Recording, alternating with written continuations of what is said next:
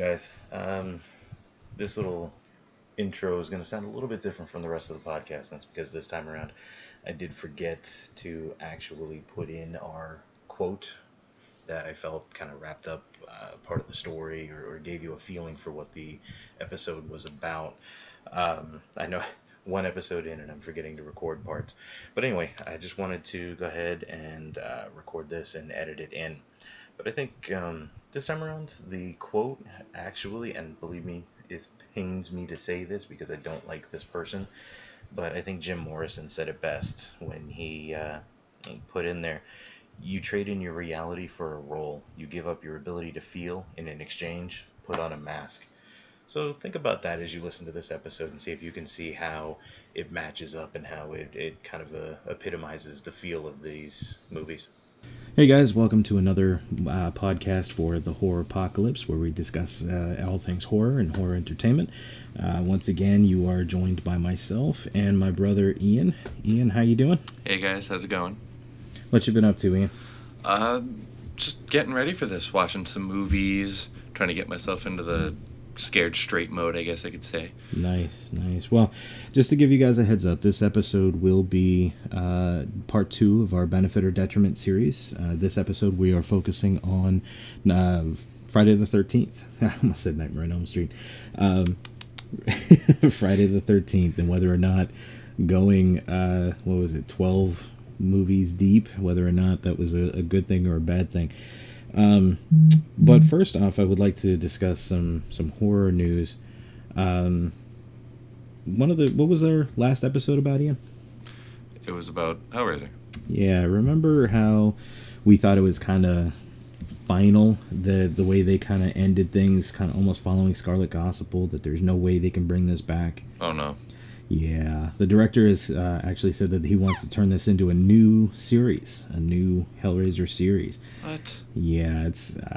I'm kind of disappointed to hear that. I would actually really like to see Clive Barker's Hellraiser reboot that he's been working on. But I think that's going to take that'll probably premiere when Todd McFarlane's reboot of Spawn finally premieres.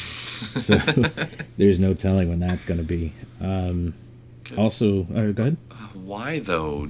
The last 4 movies debunking horribly didn't give them any ideas? 4?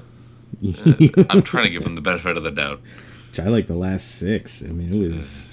I, as much as I'm a Hellraiser fan and I love Hellpriest, I've been very disappointed with that series since probably halfway through 4. It kind of went all downhill after that. But as of tonight, the Oscars are premiering. Mm-hmm. And in the horror news, you know what movie is set to take Best Picture? Which one? Shape of Water. Ooh. Yeah, that's the rumored to be Best Picture, which it'd be great to see Guillermo del Toro get up and win for Best Picture. I love everything he's ever done. I don't think I've seen a bad Guillermo del Toro movie yet. Even his lesser stuff, I love it. Like Peter Jackson. I mean, everybody knows Lord of the Rings. Everybody loves it. But you've also got to love his other stuff like Meet the Feebles and Bad Taste. And you got to love it all. But yeah, Get Out and Shape of Water are both the big ones for the Oscars this year. Which Oscars are airing tonight. But by the time you guys hear this episode, it will be probably close to 2 months since the Oscars. So this is going to be all old news. And we'll know at that point in time if it won Best Picture or not. Fingers crossed. But there's a lot of stuff happening in horror news right now. For example, Halloween, the new Halloween movie is coming out, is essentially Halloween 1.5. Yeah, it's weird how this one is playing out. They're going back to the very beginning. It takes place, I don't know, something like 25, 30 years after the first Halloween, but Halloween Part 2 does not exist. This is supposed to be the direct sequel to Halloween Part 1. What the hell? I don't quite get it myself, so I'm hoping it's going to be good. But Hollywood ran out of ideas. Yeah. Oh, speaking of Hollywood, and I want to get this out real quick. Not that he'll ever hear it, but we want to wish Kevin Smith a speedy recovery. I don't know if you knew or if our listeners knew, he had a heart attack, massive heart attack. Oh.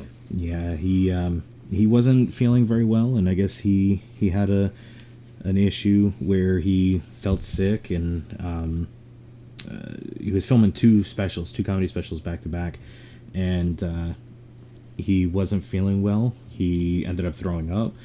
He felt like he couldn't get air, and it resulted in a massive heart attack. They rushed him to the hospital, but within like 2 days he was fine. He had a stent put in his heart and everything. So that's serious. Yeah, he's not horror, but a lot of people consider his movie Red State a form of horror.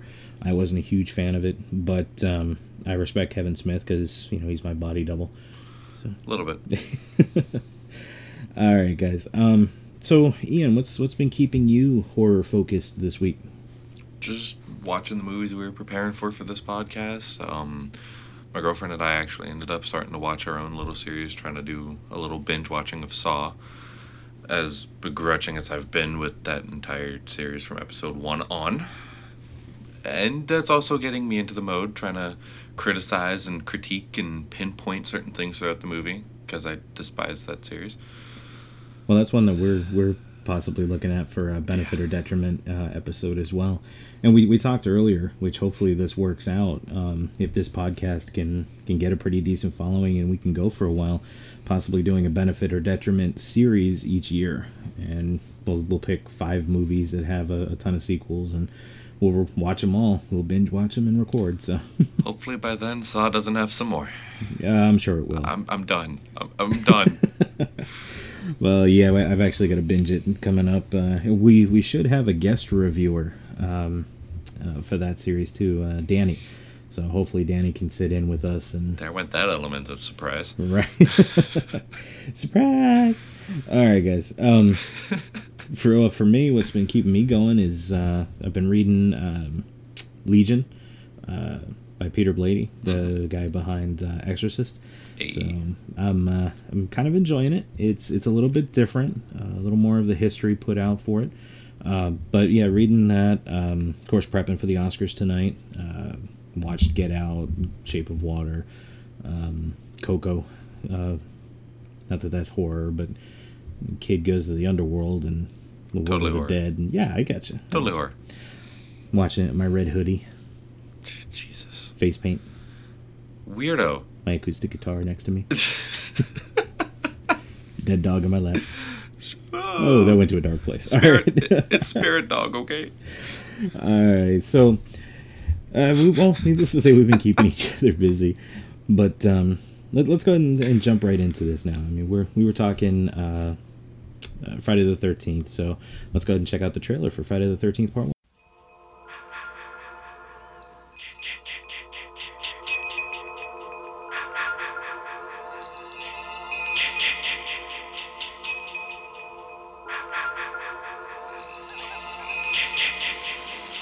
Hello? Who's that?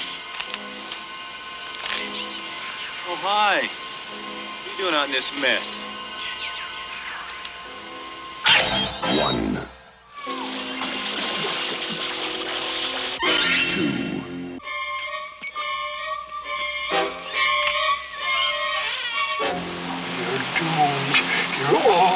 2, 3.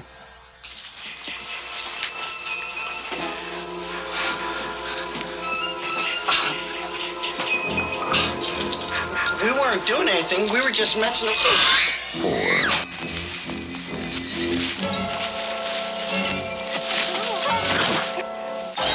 5. 6.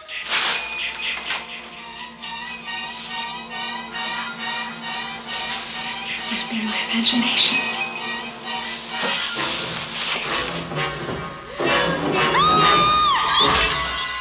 7. Can I help you?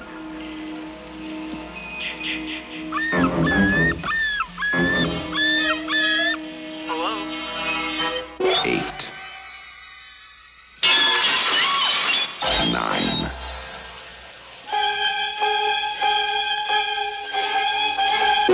10. 11.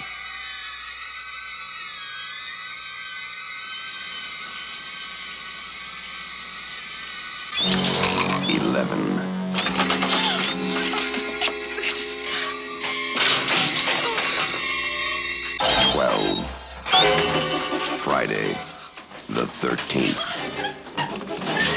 You may only see it once, but that will be enough.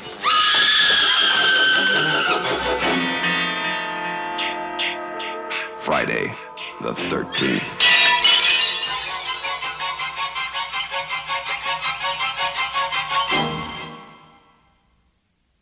All right, so what did you think of this one?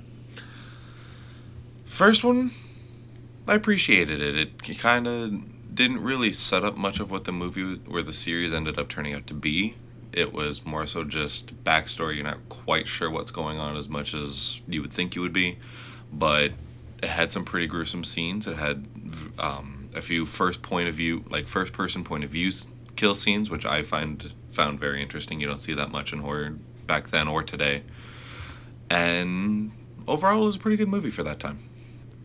I agree. For that time, it was a pretty good movie. Even today, I mean, I'll be honest, I thought it really stands up, and I love the trivia that goes along with that, with this Friday the 13th series. I mean, how many times you go to somebody and say, hey, who was the killer in Friday the 13th? Oh, it was Jason Voorhees, man. No. Nope, you're wrong. Because who was it in this one? It was Pamela, his mother. Exactly, Pamela Voorhees. And that, I thought, was really cool, especially getting into the Friday the 13th series much later. You know, I was only 5 years old, I think, when this movie came out, 4 or 5. So I wasn't in that horror age just yet. I mean, granted, like you heard in one of our earlier episodes, going to the drive-in and, you know, catching Texas Chainsaw Massacre and stuff like that. But I wasn't as independent and seeking out horror movies like I was later in my teenage years. So getting into this one when I did, as a matter of fact, I think my father took me to see Hellraiser, Friday the 13th Part 9, Jason Goes to Hell. Pretty sure he took me to see that in the theater, and that was right around the time I think I started getting into it. I had seen a few beforehand. Mm-hmm. So that was a new one for me. And then to go into this one, and I'll be honest, the first time I watched it, I was disappointed. I was, where's Jason? You know, come on, where's the killer? Who is this lady? Oh, this is so stupid. And then I watched it again and again and again. I must have seen this movie at least 15, 20 times. And every time I see it, you find something new, something you didn't recognize before. And it just adds so much more to the series. And it's great to see parts 1, 2, and 3 kind of set up, and that's the whole story, beginning, middle, sort of end. Very long-lasting end. Yeah, exactly. So I enjoyed it. Some of the kill scenes were great. That great twist ending, which forgot, guys. This podcast is going to be filled with spoilers. So we've already spoiled a big one now. So if you don't want to hear any more, go ahead and just mute it, keep it playing, keep it downloaded, keep us, you know, in the feed, but just mute it. But no, I liked it. I thought it was great, and it led right into part 2. And there's a lot of great trivia between 1 and 2. For example, are you in the camp that Jason actually died, or are you in the camp that he lived when he was a kid? In the camp he lived. You think after he quote unquote drowned, he lived? Mm-hmm. Okay. Yeah, I'm the same way. I agree that he lived. My thought process is he crawled out of the lake later on. He may have fainted or did drown, but he came to, crawled out of the lake. He was scared. I mean, he just had a near-death experience, or he may have actually died for a little bit and came back. But there's all kinds of fan theories flying around now with Pamela and whether or not she used the Necronomicon to bring him back, and that he's actually a deadite and all this other stuff. But which we'll get to in one of the later movies that we'll talk about in this episode, because I'm kind of passionate about that myself. My big thing is I'm bringing science into this, and religion for those that would care about that. If he died as a boy, your soul does not age. Your soul doesn't have an age. He can't come out the 20, 30 years later and be 20, 30 years later. Even if you're brought back, immortality, your body no longer ages. It's known fact. Once you're brought back, you're in that body forever. What you got is what you have. That's it. So if he was that size at 13, I am really glad I was not his mother in childbirth. True.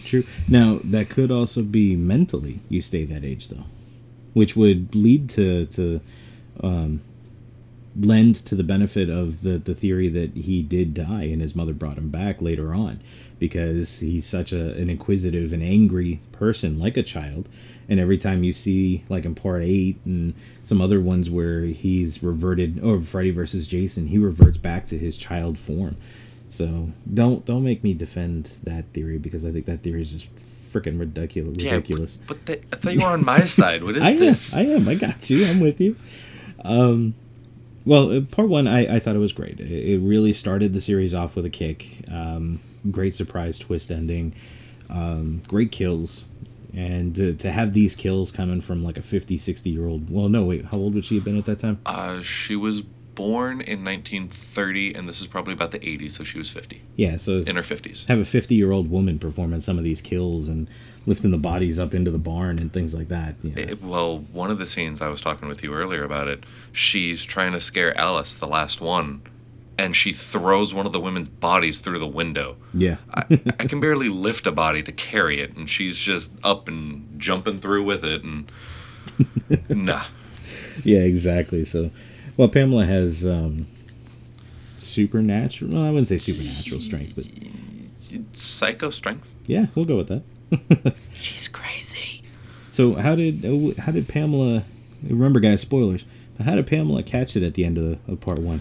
Oh my god, this part actually annoyed me a little bit. It goes through, she kills Steve, Bill, every counselor that's in this camp, humiliates them, she nails one dude to a wall with an arrow, and then she gets overpowered by a tween and her head gets cut off with a machete. Okay, well, I was using that to lead into what part 2 starts with.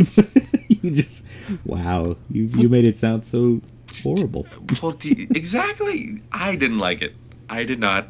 I apologize. I was kind of upset with it. After everything, I was expecting some actual struggle, not some, like, cute chick cuddling on a beach and all of a sudden the chick's missing a head. Well, she was on a beach in a heavy sweater. She deserved to die. Yeah. But we don't know. Maybe it was cold. I go to the beach in a sweater, but I have to. Protection. The sun hurts. Well, you need like SPF 3000. Shut up. God. You're so white you glow. Yeah. If I hear a Cullen joke after this, we're going to fight. Right. Well, in part 1, the killer is played by Betsy Palmer, which we know is Pamela Voorhees. She gets her head chopped off at the end with a giant machete. By a tween. Which leads us into part 2. And part 2, Jason has witnessed this. He has seen his mother get beheaded by these counselors. Now, through the history of Friday the 13th, prior to the first movie, or between the first movie and the story coming out and everything, we are led to believe that Jason is dead. Well, we find out in part 2 Jason is not dead. He's actually been alive this whole time and living in the woods, surviving off scraps that he could steal from the surrounding towns and cabins and things like that. He hasn't really been a psycho murderer, so to speak. I mean, I think there were a couple of bodies that turned up, but I don't think they were his until his first kills in part 2. I could be wrong on that, but forgive me, guys. I know last episode I said we like to do our homework and investigate as much as we can beforehand, and I did not. That is me this episode. Yeah.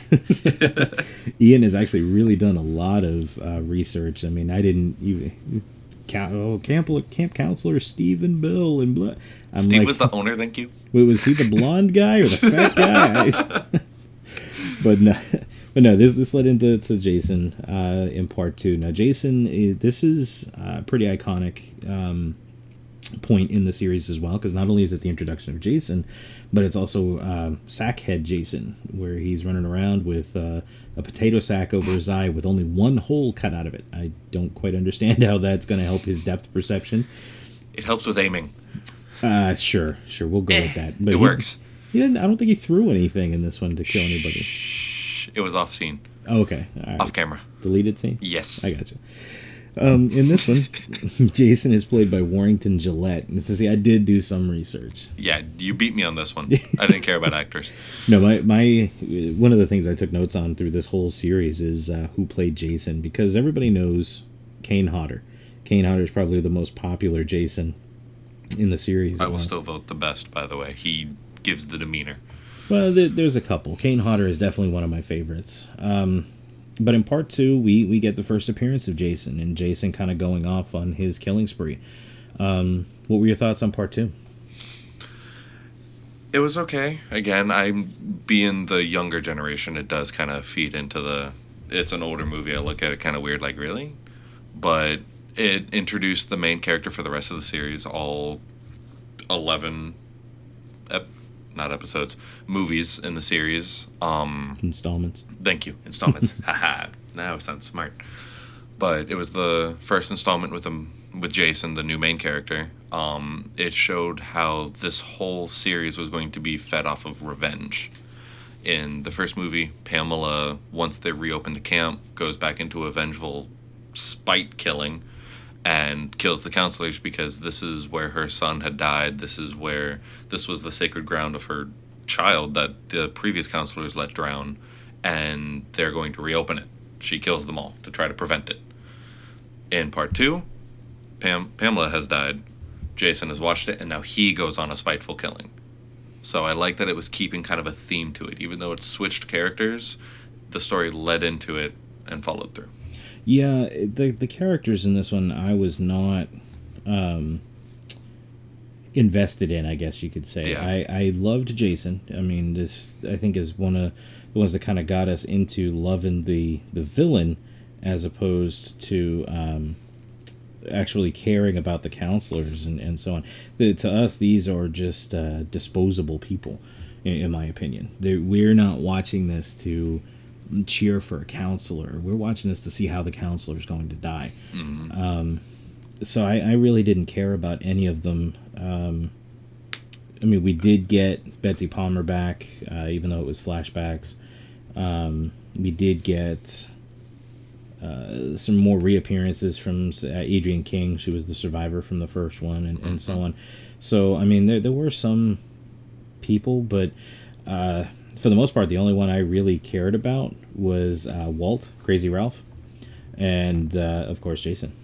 And Amy Steele. I actually kind of liked her, even though she was annoying as hell. Which, with that being said, Adrienne King played Alice in the first one. Mm-hmm. That is who killed Pamela, and that is actually Jason's first kill.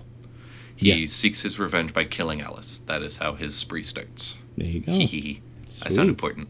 I told you, Devil Bunny, our producer, put in a bid for that Friday the 13th camp. I hate you. Did you hear about that? You did. I hate you. The camp that Friday the 13th was originally filmed at up in New Jersey, they hold tours, I guess, where you can go and kind of tour the camp and so on. And they're holding a bidding contest right now where if you're the winning bidder, you can do an overnight excursion to this camp, and they have all kinds of really cool things planned out for the overnight. And I think that's really cool. Fingers crossed that we win. I hope you understand. The first overnight experience is me kicking you out and taking over. Well, this part 2, to be honest, I think it's kind of take it or leave it. It's not a huge one for me. I don't absolutely have to see this one other than to see Jason for the first time. And it's that sackhead Jason, I think, is a little more intimidating than the hockey mask Jason almost, because he seems a little more real. Once he puts on the hockey mask, he becomes the icon, you know, and the thing you're never going to see in real life. Yes, exactly. That sackhead Jason, it's I might live next door to the guy. Yeah. That's what my neighbors think about me, I think. Okay. I feel safe. Well, this, of course, led to part 3. Part 3 was the first appearance of that iconic hockey mask. Mm-hmm. So after Sackhead Jason kills a few more people, he ends up picking up the hockey mask and going about his murder spree. And once again, it's more of the same. It's just people getting killed. How inventive can we kill this this group of counselors? See, that's why I hate Saw. It's a ripoff. Well, Saw had some social commentary to it. That, hate that well, movie. You know what? So speaking of social commentary, I guess you could say Friday the 13th had it too. I mean, it's punishing these camp counselors who were having premarital sex and doing drugs and all things like that. So, you know what though? I think we kind of glossed over probably one of the most iconic, and I'm sorry I keep throwing that word around, but when it comes to this guy, he is an icon in Hollywood. One of the most iconic people. Who? Kevin Bacon. Oh God.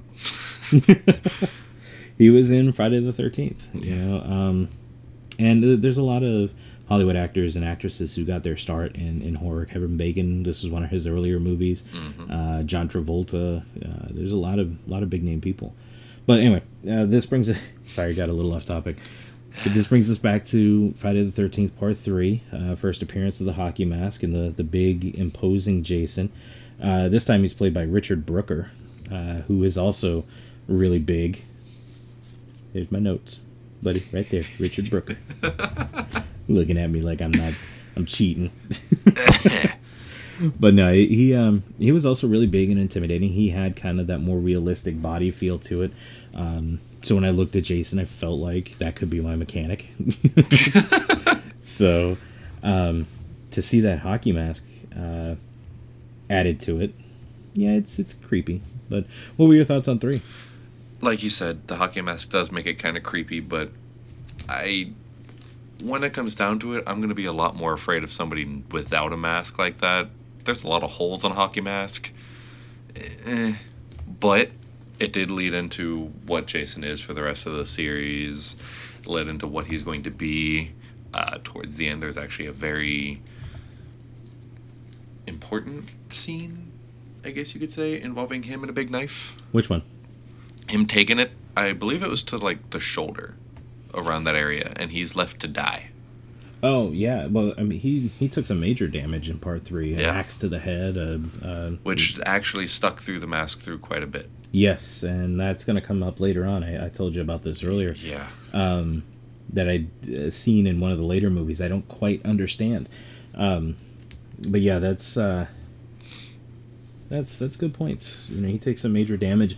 Even when it heals, he acts like it didn't bother him or it didn't faze him. Yeah. Which, unfortunately, I'm now bashing my own theory, kind of leads me into the possibility that he is already this immortal being, that he could have died in the lake before the first movie, because he about loses an arm when he takes a machete through his shoulder, takes an axe to the face, and it goes through the mask into his skull, and he kind of stumbles back a little bit and pulls it out. Yeah, the next one too, in Part 4, there's a couple of parts where he takes the machete to the face and slides down the length of the machete, so that leads to it as well. But we'll get to that one in a moment. I agree that there's still something supernatural about him, but I don't think he's reached a supernatural being just yet. I don't think he's a monster yet. I think that's coming later on, which, you know, I made pretty notes. Soon. Yeah, I made notes about that. But let's, you know what, let's just go ahead and jump right into 4. 4 was Part 4, the final chapter. It picks up exactly where Part 3 ended, and I believe it was the last film in the entire series to actually do that. So you could actually, if you wanted to splice these all together, cut out the end credits, go right to the opening credits, they could play like one big long movie. So I did kind of like that one. Jason in this one was played by Ted White, and we have something in common. We both don't like Corey Feldman. So I firmly believe that Corey Feldman is the Antichrist. Oh my God. I can't stand him. I didn't like pretty much anything he's ever done. Including Breathe. Yeah, I didn't like him in this movie. I thought he was an annoying little pissant. Oh my god. And you know what? Ted White thought the same thing. In fact, he is quoted as saying, "What was it? He's the meanest goddamn little kid," quote unquote. He hated this kid as well. So much so that he started to kind of fuck with Corey through the filming of the movie. And there's a scene where Jason bursts through a window to grab little Tommy, and it sucks that the major character through like 3 of these movies, Tommy Jarvis, is played by friggin' Corey Feldman, but busts through and grabs Tommy. But Ted actually kind of screwed up his timing on purpose to fuck with Corey, and busted through the glass and grabbed him, and actually scared Corey Feldman to the point where he screams like a little bitch, and it's real. He's really afraid and scared when that happens. Fitting. So that was probably my favorite part of this whole movie, besides the absolutely horrible dialogue throughout this movie. As much as I like the Friday series, this one ranks right up as one of like the top 3 worst. Mm-hmm. Do you remember much from this one? Somewhat. You and I actually share notes about a specific line. Oh, which line was that? Oh, no, he's stabbing me. No. Really? It's quote, "Oh God," I got it written down. "Oh God, he's stabbing me. He's stabbing me." Oh God. Yeah. Yeah. You know what? That scene when Tommy and his sister are going downstairs, and that guy is down there with Jason, and he's yelling up to her, "Run! Oh God, he's stabbing me! He's stabbing me!" Come on, it's just oh God, oh God, he's stabbing me. But there is a very I almost said iconic. I caught myself. I didn't say it again. Proud of you. But there is a very major part to the storyline in this particular installment. Do you know what part that is? I believe so. Does it involve something along the lines of death Yes. of a major character? Exactly. Oh God, that hurts so much. Who died? Jason, unfortunately. Exactly. And no, well, the unfortunate part is who killed him? Tommy. Yeah, Corey fucking know. Feldman. I know. Corey fucking Feldman. But you know what? There's some other fun behind the scenes tidbits with that too. Corey didn't get along with the director. Seems to be an ongoing theme. Yeah. And Corey Feldman, when he was filming that scene where he's chopping the shit out of Jason with a machete, he's actually chopping sandbags. And he was saying in some interviews that through that whole thing where he's got that angry mug on his face that you just want to punch, but he's got the angry mug on his face, and he's pounding the machete into the sandbags, the whole time he was thinking of the director. So that's a little murderous. Yeah. I'm now scared. Yeah, which kind of makes me wonder, how did Michael Jackson die? Oh. Oh. Well, let's just go ahead and jump over this. We'll leave that long pause in there. I'm not going to edit that out. Let's use that as a jumping off point to go to part 5. Thank God, moving on. Because part 4, although it does have a major point to the story, or a major part in the story for this, it's again just not very good.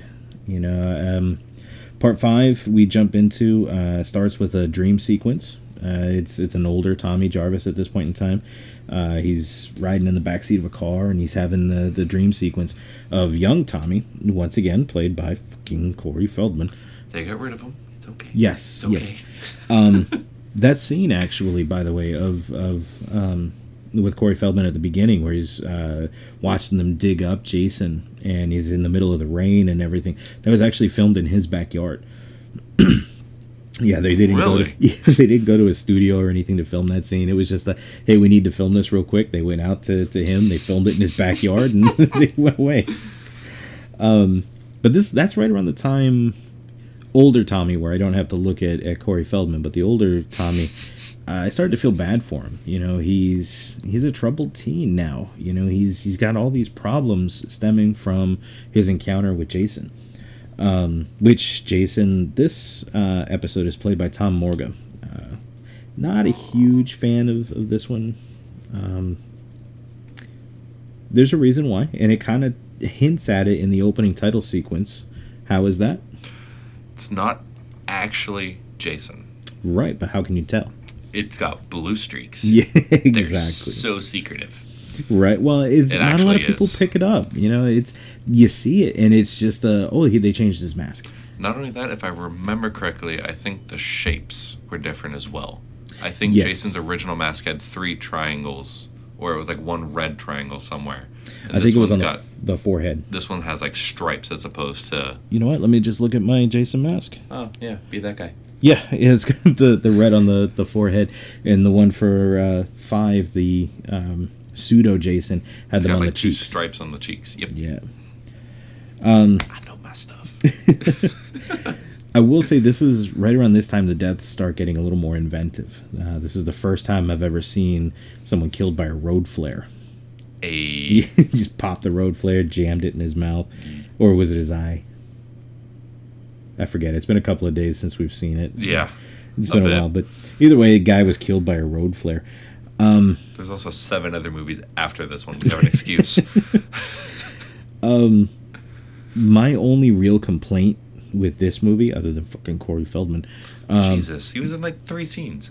you know what? Breathe. I want to teach. If any of our listeners can make T-shirts and you want to make me one of young Corey Feldman and just have it say Corey fucking Feldman, I'll wear it all the time. So 3X, by the way. I'm a fatty. Jesus. You're so mean towards yourself. Well, no, I can wear it too, but It's for comfort. I like it to be baggy. But anyway, one of the things I hated about this movie the most is it has a very made-for-TV feel. I don't know if you know what I mean. It just didn't feel like other than the kills were brutal and gory. This felt like I could have been shown on Oxygen Network. It didn't. Dear God. Well, Not even Lifetime, Hallmark. Even that, some of the gore was not there, and it turns out it was because this movie was sent to the MPAA.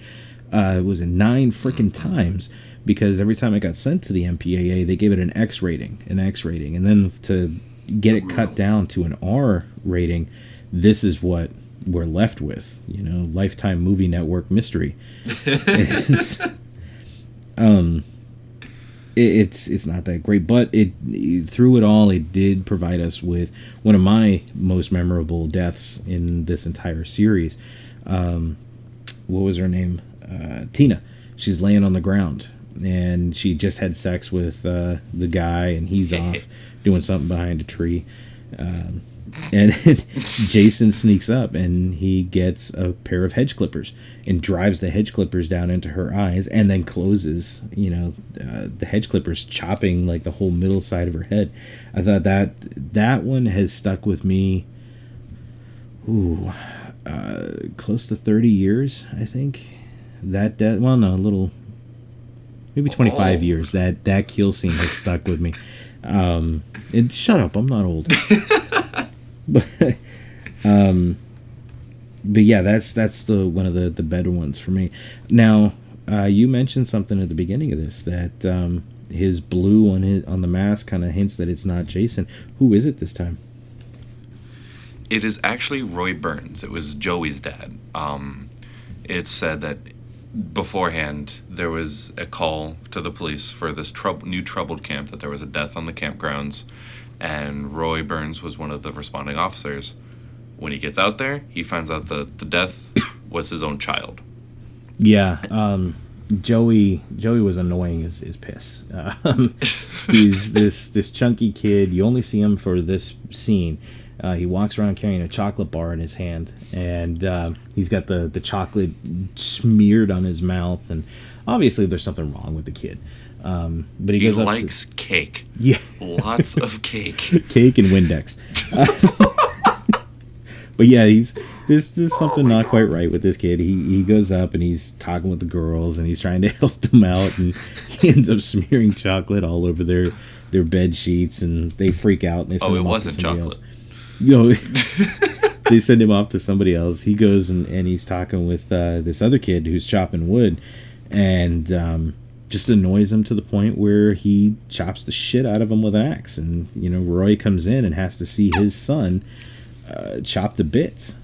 So that kind of, sends him over the edge. And from then on, he kind of picks up the mantle of Jason and tries to carry it on. Almost as if the mental break kind of turned him into a sympathizer. Yeah. He went from the person who would be hunting the killer to being the killer. Yeah, exactly. And I'm sure that happens a lot in real life that we just don't, we're not privy to. But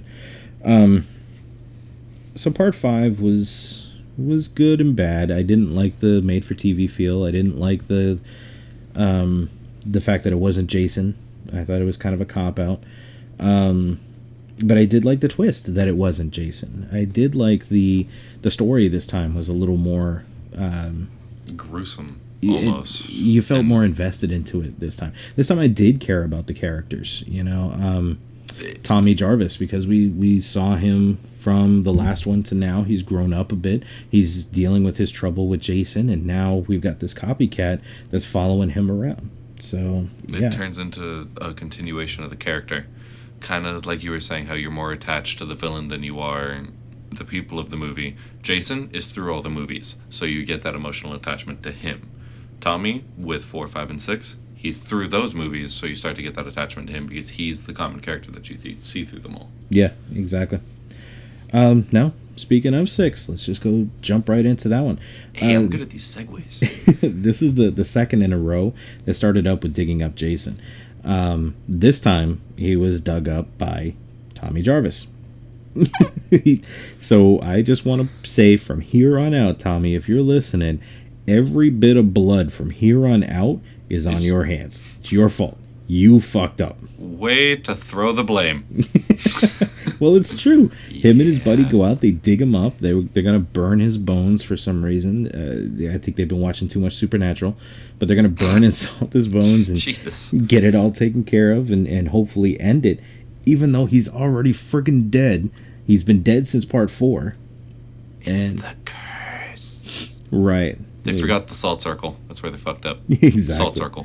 But they dig him up. He decides he's gonna go friggin' ballistic and beat the crap out of him with a metal rod that he pulls off the graveyard fence. Comes over and stabs it into him. And when they're over getting the gas and everything ready, it gets struck by lightning. And that lightning brings Jason back. Yeah. It's at this point though that I think Jason becomes a revenant. Mm-hmm. Now, those of you that don't know or what, there's been a huge argument going online the past few months, almost a year, dealing with what Jason is. Is he a zombie? Is he a deadite? Because this new theory stemming from, I guess, somebody coming out and saying that because the Necronomicon is in part 9, the same Necronomicon from Evil Dead, that Jason must be a deadite. In the comic books, Jason versus Freddy, it was Pamela Voorhees used the Necronomicon to bring Jason back to life, so that fed into the rumor and all this other stuff. And for one, if you've watched Evil Dead, Freddy is more like a deadite than Jason. Mm-hmm. Jason and Michael Myers, I would put in the category of revenant. They are now a supernatural being returned from the dead with only one purpose, and that is to kill. And that's it. So I think part 6 was pretty much the mark. Jason died in 4, was brought back to life in part 6, becomes a revenant, and that sets the tone for Jason from here on out. It also has probably one of the biggest scenes in my memory that I love, and it's right after he gets hit with the lightning and he comes back to life, and you look down at this half rotted deformed body, and the eyes open, and it's a quick zoom in on the eyes, and there's maggots and there's worms, and they're just crawling all over, and behind it all there's that perfect eyeball staring back at you. I love that scene. That is such a haunting and memorable scene. And I'm related to you. What? That's not creepy. Well, I'm glad to know that's the scene out of everything. I love it. Only a little twisted. Well, when we talk a little more about this, I kind of had to grab onto something because, to be honest, this is again one of the top 3 worst in my opinion. This is, for God's sakes, he kills a guy by slamming him into a tree where there was a smiley face cut into the tree, and this guy's face just happens to land on the smiley face and paint it red. Yeah. No. Yes. No. This crazy coincidence. This is bullshit. I needed to grab this right here. I could grow psychedelic shrooms out of. That's how much this is bullshit. Okay. No. If you guys haven't caught on, I think he just hates Tommy Jarvis. I'm taking that stab. All 3 movies are the 3 he didn't like. No. I liked 5. It had some redeeming factors, except for fucking Corey Feldman. But no. This one. First of all right. Let's just dive right into the bad parts then, because if my liking the creepy maggot and worm eyeball scene makes me weird, let's just really compare it to the rest of the film. Jason in this movie is played by 2 people. And we can tell periodically throughout the movie because the body shape and build changes. And when it zooms in on the eyes, it's 2 different colored friggin' eyes each time. He's a revenant. No. Supernatural being, he changed. No, he is still played by 2 different people.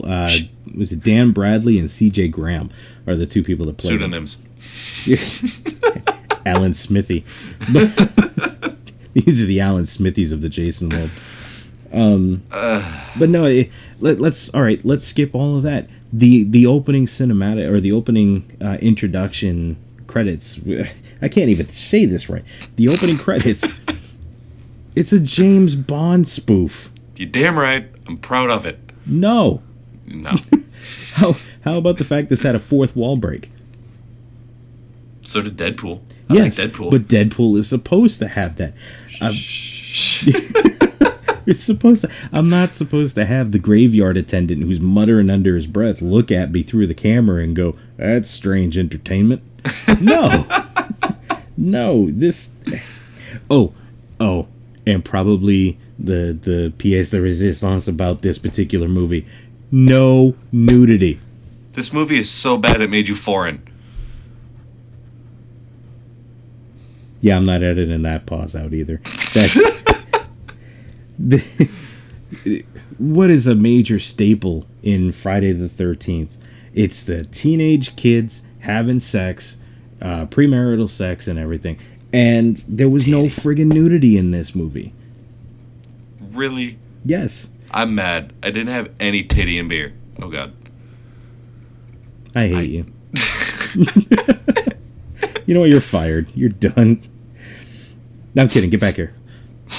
I still get the beer. Yeah, it sounds like our pizza's here, so we may have to take a pause break and go eat some pizza and come back. But no, seriously, this movie, that was probably the only cool part is Jason in this movie.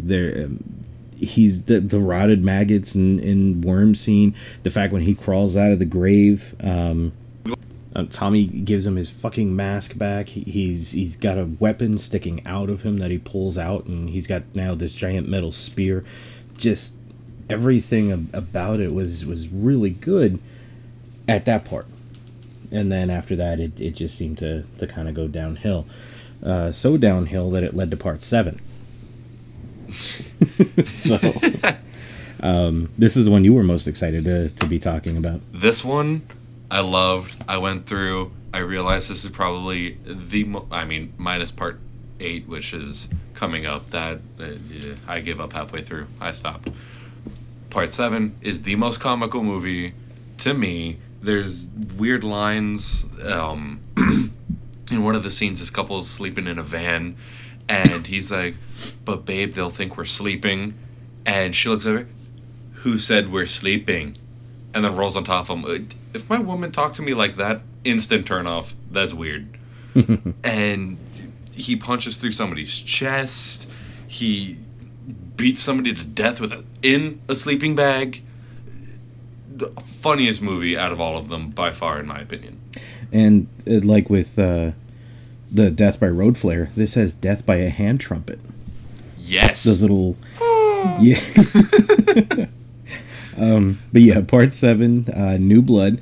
Jason's once again played by Kane Hodder, and this time the hero of the story is Tina.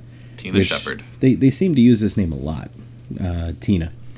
But yeah, she had an abusive father, who I believe one of the opening scenes is he hit her mother. She witnesses that. She runs out of the house and gets in a rowboat and rows out in the middle of Crystal Lake. I don't get it. But her father comes out and he's yelling at her from the dock that he's sorry, he didn't mean to, and please come back. And she, for some reason, flips out and wishes he was dead. I wish you were dead, and vibrates the dock to the point where it falls into the lake. Coincidentally, I believe it was on top of Jason, and he just pulls the father down, and they never find the father. They also seem to never find Jason, whose body is floating down there. It's pretty deep. I'm guessing, right around 4 or 5 feet from shore. It drops to about 145 feet deep. But yeah, part 7, speaking of, the look of Jason, I think part 7 had the coolest looking Jason. You had, he's often referred to as Zombie Jason at this point. He's got the bared bones in his hand. His ribs can be seen. Parts of his spine are poking out through the jumpsuit that he's wearing. The decayed and broken mask. I mean, just everything about him this time shows a killer back from the dead. This shows a reanimated corpse coming back. No, I don't. We were talking before about zombie, deadite, or revenant. I still think he's a revenant, even though he's referred to as Zombie Jason by some people. Funko, for example, when they make their little Jason figure, that one right over there, they refer to it as Zombie Jason, and he's not a zombie. He's not out there killing and eating. He's not eating the brains. He's not feasting, and especially not even by the voodoo definition of it. No ifs, ands, or buts, a zombie. Exactly. Sorry. Excuse me. Yeah, I don't think zombie is fitting for this at all. Same with deadite. Still not a deadite. Still just a revenant, in my opinion. But this one was great. This, like you mentioned, the sleeping bag scene. Favorite of all time. If I remember correctly, there was, I believe, 3 smacks when they pick up the sleeping bag and smack it against the tree. Originally, it had 3 times he smacked it against the tree, but editing, I guess, or not editing, MPAA said it was too much, so they had to cut it back, and it was cut back to 1. Now, do you think that really matters? I mean, does this have any more or less meaning when it's only 1 smack against the tree? I think it has less meaning. You're coming from somebody who's now officially revived from the dead. This is the second movie where he's this, for all intents and purposes, mindless killer. And he just swings once and moves on about his day. It's everything else. When you were talking about the first kill with the first Tina, stabs shears into her eyes and cuts her head in half. But it's too brutal to swing a body zipped up in a closed sleeping bag into a tree. Well, remember with that one, it was part 5, I think. That one, you know what? Let me look at my notes here real quick, because that was one of the ones that went back to, that was the one that went back to the MPAA 9 times to be edited down. And on top of that, that wasn't Jason that did that. Remember, that was Roy Burns. So for me personally, I don't think it really mattered too much. I would love the brutality of the 3 smacks. I mean, I'm pretty sure I remember seeing it on VHS long time ago, the 3 smacks, and laughing my ass off. I thought it was hilarious. But it's also just as brutal with 1, because, I mean, he zips it up and drags her out, and in 1 quick swing breaks her across the tree, and then that's it. Just drops it and moves on about his day. Well, drops it for now. I think this is one of the ones where he starts going back and posing his victims, cleaning up after himself. But I could see both sides of that coin. I do understand knowing the brutality of Jason 3 would fit a little more. But 1, I think, is just as brutal. I didn't mind it, to be honest. With that being said, I can see where you're coming from in that it's just the one swing. He's no longer thinking, oh, I've got to beat this person into a bloody pulp into the tree. It's one, crack, moves on about his day. Yeah, exactly. We did see in this one, though, too, that Jason does kind of have a softer side, which I'm going to bring up when we talk about Freddy versus Jason. Because in this one, he doesn't seem to go after any of the kids. Now, I don't know if that's because maybe he just sympathizes. You know, he's still, like we talked about earlier, maybe that kid mentality, or he understands that these kids are such young, innocent children that they really don't, they're not sinners, I guess, like the others. There's no reason to go after them. What are your thoughts on that? To me, it comes more across the lens of, like you were saying, with the mental capacity of being that child still. Excuse me. And also that his mother went onto the rampage because the camp counselors, who were adults, she felt that it was their fault that he died. Mm-hmm. And then when he finally made it out of the lake, or God's all whatever, however he found his mother dying, it was still a teen, but not a child. It wasn't the little sibling of somebody. It was somebody who could be deemed as an adult at that time. They were part of this camp. It was a counselor. It was somebody who was going to be watching the children, the same person, or the same type of person that, for her belief, caused his death. Okay. Now, kind of going another way with this, the whole reason he drowned was being chased and tormented by kids. So don't you think maybe he'd want a little bit of revenge against kids as well? You got a good point there. He snuck out because kids were teasing him about being unable to swim. Right. So I don't know. With this one, it was a little confusing. I did like to see that he had a little bit of remorse and he wouldn't go after kids. I did like that. For nerdy virgins. I was going to say, but even, he kind of breaks horror etiquette and kills the virgin nerd. So, I mean, nobody was really safe other than kids. I did kind of like that. Although I wouldn't mind seeing Jason, and I know you're going to look at me like, my God, you're a monster, but I kind of wouldn't mind seeing Jason take out a child. Oh, God, you're doing it. Why? Because there are certain things in horror movies that seem to be off limits. Kids are one of them.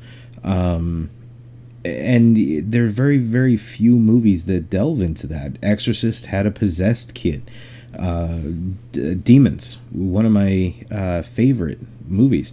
I think it was Demons 2, where they pull a kid out of the, I think it was behind the, what is that called? The air conditioner vent.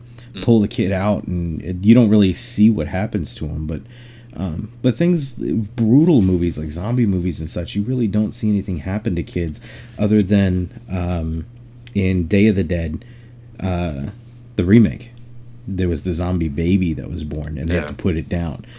Well, also, it not so much movie, this delves into the TV shows, but Walking Dead, as much as I don't really want to reference that one right now.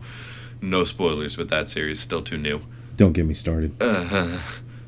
Penny, the governor's daughter. Mm-hmm. Michonne actually killed Penny. Yeah. And it was somewhat visible, but it wasn't the big, brutal, oh, she just got dismembered on camera.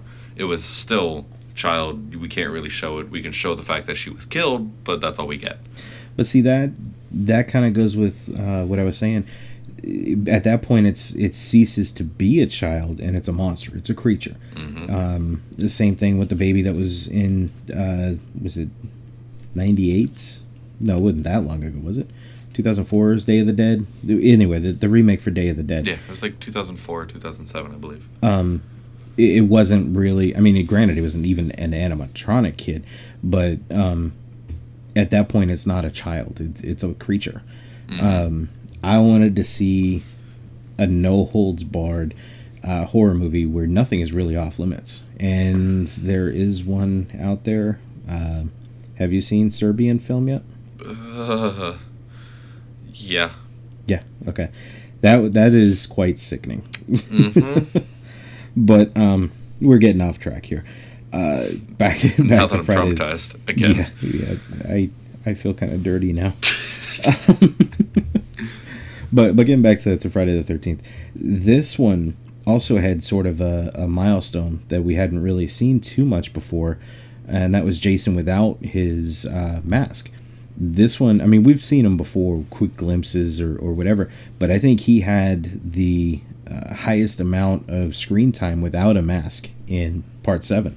It was the entire chase through the cabin when Tina and I drew total blank on her new boyfriend's name that she knew for a day and a half. When they're running through the house trying to escape from him, they actually end up, if I remember correctly, she ties him up with her super kinetic magic powers, ties him up by one of the wires in the house, and he loses the mask. Mm-hmm. And from then on, when he breaks free from that, when he's falling through the stairs, when they're running through the house, when he breaks through the bottom of the stairs because he fell through, it's nothing. Yeah, that's another thing that we really didn't touch on. The hero in this installment had telekinesis. We never really learned why or how she has telekinesis. I mean, we see in the beginning she uses it to break the dock that her father is on. Mm-hmm. She uses it to accidentally break Jason free. She uses it to fight Jason. So there's a lot of times where she uses it, and we find that it's in moments of high emotion, but we never really learn how she got it, why she has these powers. Not that I remember anyway. Do you remember anything like that? No. The doctor, Nick or something along those lines, was trying to stress her out and link it to the fact that it was because of her father's death. But as you see in the beginning, she used those powers to cause her father's death. Yeah. So it had nothing to do with that traumatic event. She already had these powers, and that's the only hinting it really shows. Yeah, I gotcha. Well, let's go ahead and skip to the next one then. Part 8. There's really only two things I liked about this movie. That was Kane Hodder as Jason again. And the end credits? And the soundtrack. I thought this. I come from a time 80s hair metal, so this had a great soundtrack to it. And it's walking through New York, which that's another thing. This movie is Jason Takes Manhattan, and I think this was the worst thing they could have ever done, leaving the Crystal Lake area. So this one. All right, you got to answer me something here. Oh, God. We've seen the evolution of Jason's mask through this whole thing. This one starts, there is, I'm going to say it's a teen couple on a houseboat. Mm-hmm. And the guy gets out, he throws anchor over, drops anchor, and it gets caught on this power line underwater. And it's tugging at the power line, and eventually it breaks the power line and brings Jason back to life. Shocks him with electricity yet again, brings Jason back. He then gets on the boat. But before he even gets on the boat, this kid is telling a story to his girlfriend about Jason Voorhees. He doesn't like being here, but he'll stay here long enough to, dip his wick in this chick. But He doesn't want to be here. He knows the story of Jason. Tells her all of this, and then he goes out to find out what's causing the power outage.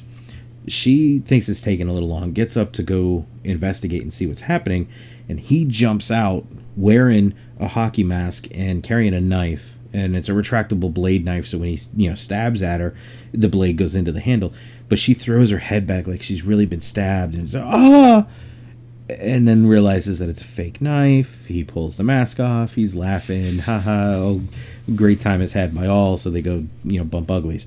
But that mask is an exact replica of the mask he was wearing in part 3. The axe mark in the head, everything. So much so that I want to know if it's the actual mask, and why and how does he have it? Magic. I hate you. Oh, what? No, it bugs the piss out of me. Why does he have this mask? And if it's not the actual mask, are they just selling replicas now? Yes. And who is selling replicas of it besides the Neko one that I have that you guys probably saw in the picture on Twitter? But besides I mean, come on. It doesn't make sense in this movie universe that he's got this mask. So that's a bugging part of mine. Imagination. I hate you. God, I hate you.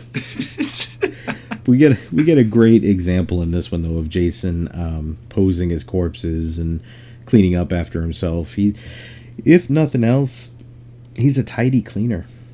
You know? Yeah, I've noticed, like you said, everything. There's no blood stain. Mm-hmm. There's no blood drip.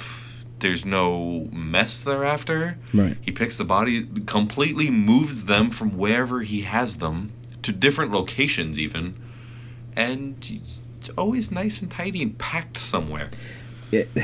I forgot to ask this with the last question, but with the last installment, but it's still relevant with this one. He always seems to have a weapon of some sort. And it's understandable. He's got his trusty machete. In earlier versions, when he was still human, he had a sort of utility belt where he had like a pocket knife and an axe and all kinds of other stuff. In part 7, he was a landscaper. Yes, he had that buzzsaw weed whacker thing that came out of nowhere. I'm beginning to think he's also part Highlander, and these weapons just kind of materialize from somewhere. But you see that a lot with this one as well. They kind of, every so often, a weapon of opportunity just appears. It's New York. Yeah. Well, even before they get to New York, I mean, he kills one chick with a guitar. That's really cool. She's filming her own music videos, all over the ship, and he just decides to take an axe to her. Ha! Ah, you see what I did there? All right. I hate you. Well, you've seen 8 recently. Unfortunately. Tell me about it. What did you like? What did you dislike? Again, I liked the end credits. Well, actually, I didn't even make it all the way to the end credits. You should have. It was a great song for the end credits. It's okay. I can look it up. You want me to play it for you now? Yeah, totally. All right, keep going. Yeah, keep talking. Yeah, great, thanks. I can now reminisce about this monstrosity. I will admit, I kind of liked we're getting into more of the alternative punk. We're not the little goody-good kids that have been through every other series, where, we go to camp every week. It's a bunch of douchebag teenagers on a boat from high school. And we've got the alternative, outlandish, outsider metal girl, and we've got, in the beginning, the one goofy guy that's just trying to sleep with his girlfriend, even though she wasn't worth it. Mm-hmm. And it added diversity, and I'm grasping at straws here. That's about all I got. Here's the end credits.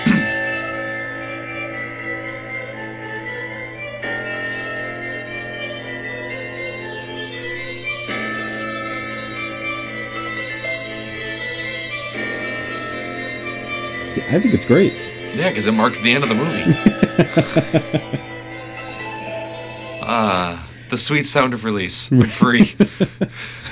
No, this I think is probably my number 3 of top 3 worst. And it has nothing to do with... It can't have anything to do with Corey Feldman. Corey, oh yeah. Corey fucking Feldman. But seriously, guys, make that t-shirt. Send it to me. Hit me up in private message. I'll give you my address. You can send me that shirt.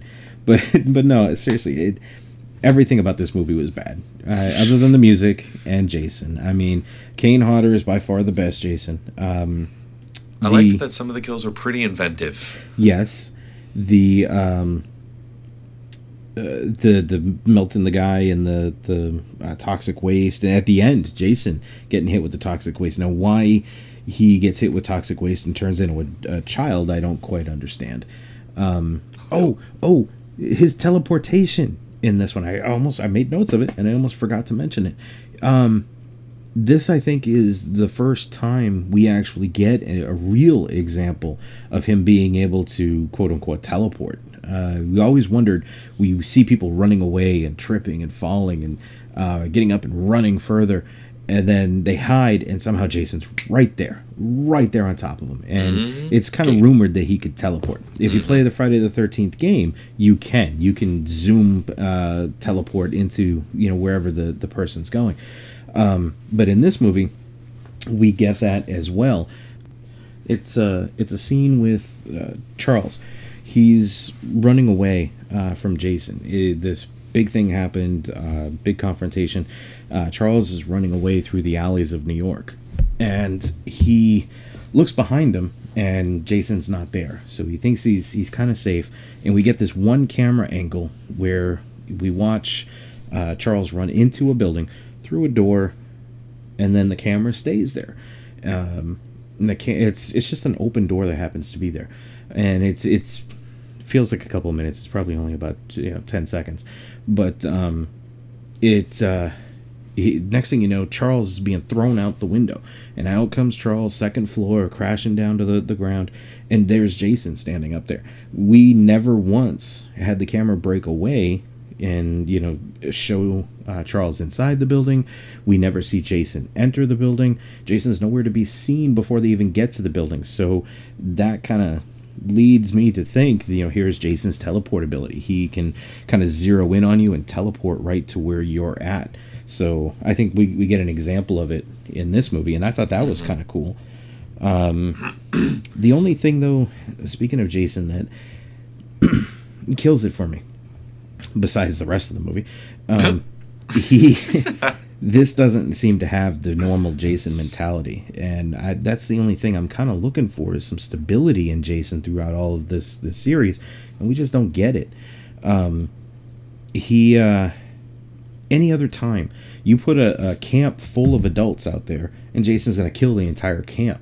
But for some reason, once they hit Manhattan, you put him in a locked subway car with 15, 20 other people, and he's zeroing in on that one kid that was on the boat. He doesn't give a rat's ass about these other people. It's the New York state of mind.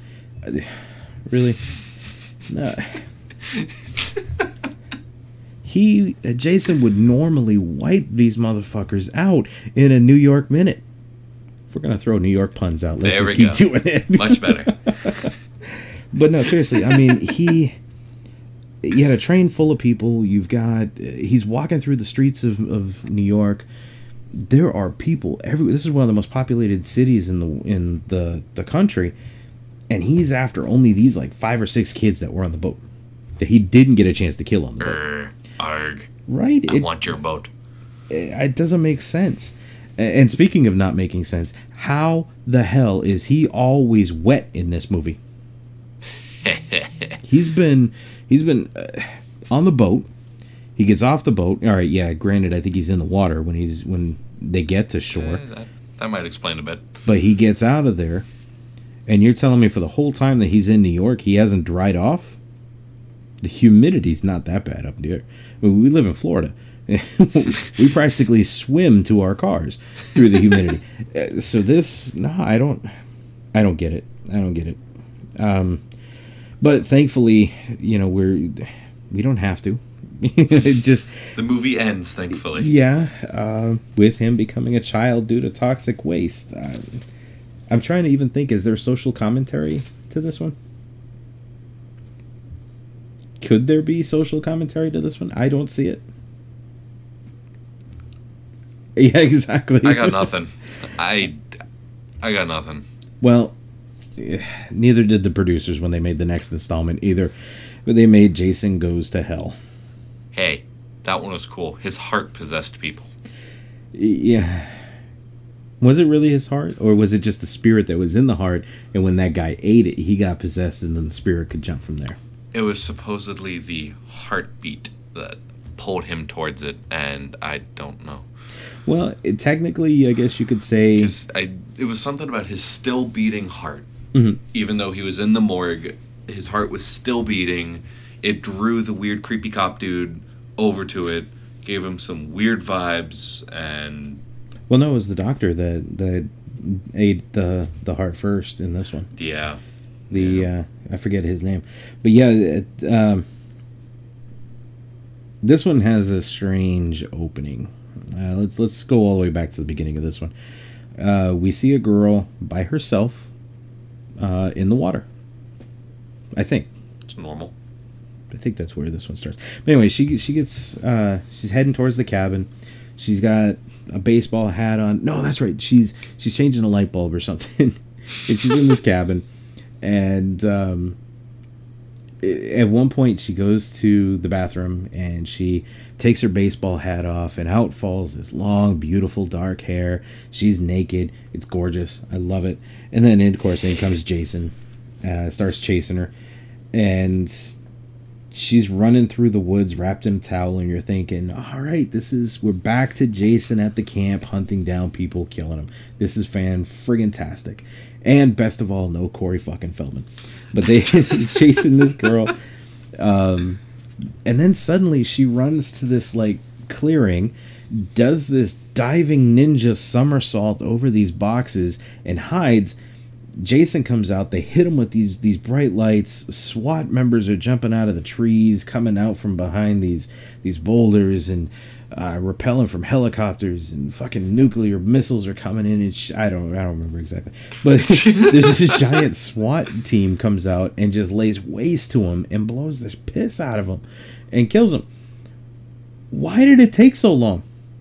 Not for that scene, but I mean, in general, for that scene to happen. Yes, we are now in the 9th movie, which I'm assuming, let's say a year per movie.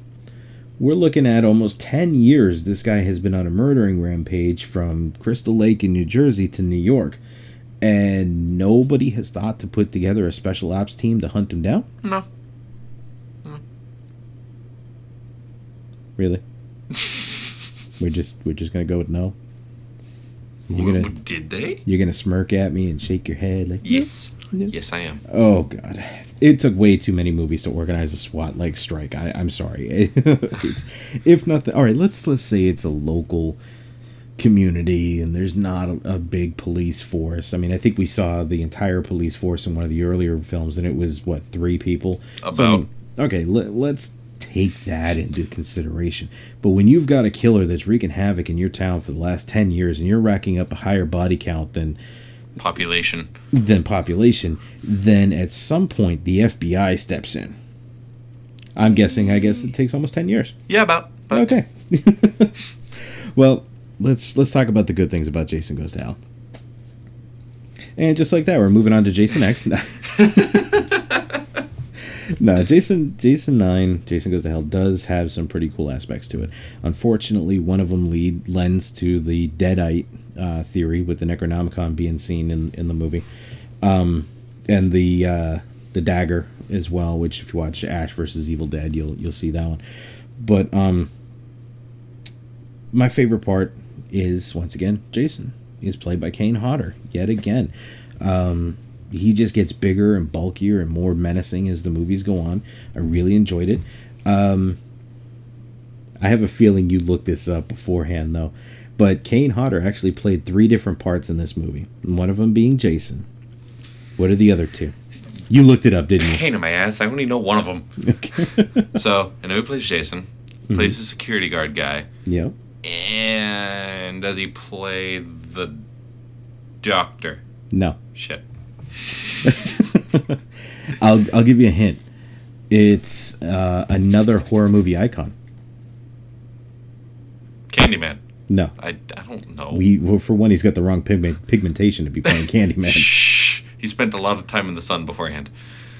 Before he wait, no, this doesn't make sense anymore. Focus.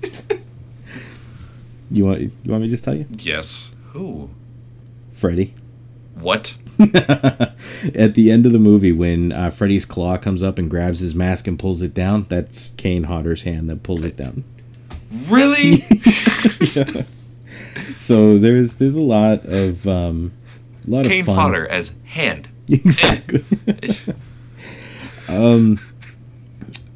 besides the overwhelming, horrible plot that thankfully we don't ever go back to, we never get that body jumping Jason again. My biggest complaint is the amount of the amount of this movie that's filmed in slow-mo. I was going to complain about the amount of movie too. Well, that's the funny thing is if they made this, took all the slow motion parts and made it actual full speed, this probably would have only been about 38 minutes long and thus a bearable movie. But no, they have way too much of it in slow motion. I was not a fan whatsoever. Was there anything about it that you liked? Not at all. No. I kind of, in my very childish stupor at one point, liked the body jumping. Like, ooh, yay, this is cool. It's new people, and it's kind of dumb. Yeah. It's weird. It adds this odd voodoo feel to it that it shouldn't have. What about the townsfolk? They seem to kind of accept Jason at this point in time. There's the woman that's making Jason hockey mask hamburgers and stuff. Didn't you think that was a little strange? You know what? This is how we know that they do sell replica masks, and that's how we got the mask. We have answered the question to the part 8 where he walks out, he's got the mask. This chick's making burgers or cupcakes or whatever. He's become a part of this community. You're fired. Thank God. No, that's, you know what? See? Kudos to you. I didn't even put that together. That's all right. Yeah. Moving on. I don't want to spend too much time on Jason Goes to Hell because frankly I wish the director would just fucking go to hell. But him and Corey Feldman could play checkers or something. I don't know. But Jason X brings us to a whole new territory. Not new. It's the 90s. It's space. Yeah. I mean, we got Hellraiser 4 taking place in space. We've got Leprechaun 4 taking place in space. We've got Jason X taking place in space. I'm surprised Freddy hasn't gone to space. Give it time. He's gone to cyberspace. Somebody's gonna dream in space. It's gonna happen. No, well, if they do, it's not going to be Robert Englund, though. He said he's not picking up the mantle of Freddy anymore. It's too taxing on his body. Well, yeah, he's like 112 now. That'll happen. Right. Well, what I liked about this one, there's a couple of things. One, we get a more traditional Jason again. He's back to being that stalker that hunts and kills his prey, slowly walking step by step. Once again, who plays Jason? Kane Hodder. Mm-hmm. Why? I think he's fantastic. He is Man Jason. crush. No. Say it. He's actually a very ugly man. No, Kane, if you ever hear this, I'm just kidding. Please don't kill me. But I've seen a lot of movies with Kane in it. What was that one that he did? Oh, he was a werewolf. I think it was Dark Wolf, I think was the name of it. They kind of make this werewolf out of parts and they skin graft this metal skin to him, making him like next to him. It's horrible. What the hell? I'll look it up and I'll make you watch it. No. Yeah. I'm busy that day. No, you're not. I didn't even tell you what day it was. Damn. How's Thursday? Oh, wow. Funny story. My clothes are in the stove that day. I gotta get them out. That's fine, because I was playing Friday anyway. Good to know. All right. So we're looking at this one. It takes place about 450 years in the future. And then for some reason, they dig Jason up and they bring him back to life. Like, for example, Part 9 didn't exist. Because at the end of Part 9, I mean, he's destroyed. He's obliterated, blown up, literally. Yeah. Pieces. And someone ate his heart and all this other junk. So, yeah, Part 9 didn't exist. And you could almost look at these as each being their own individual installment. You could watch Part 9 on its own. You could watch Part X on its own, and so that can be kind of good, kind of bad. But I'm wondering what brought Jason back to life. Don't think too hard. Lack of idea in Hollywood. I think it was the fact that everybody on the space station, except for one person, was having sex. Somebody had a watch on the cameras. And well, no, she wasn't watching on the camera. She was studying. That She's you the know hot of. nerd girl. Mm-hmm. Yeah, she was. She was definitely, I think, the hottest one in this movie. That's normally how that goes. Yeah, yeah, much hotter than Lori, which we'll get to later on. But yeah, she was definitely the most attractive one in this movie, and she had probably the coolest death in any of the Friday the 13th movies. Yes, I love this one. This is actually next to the sleeping bag. Don't get me wrong. That is fantastic. You can swing a couple more times, which he does later on after this.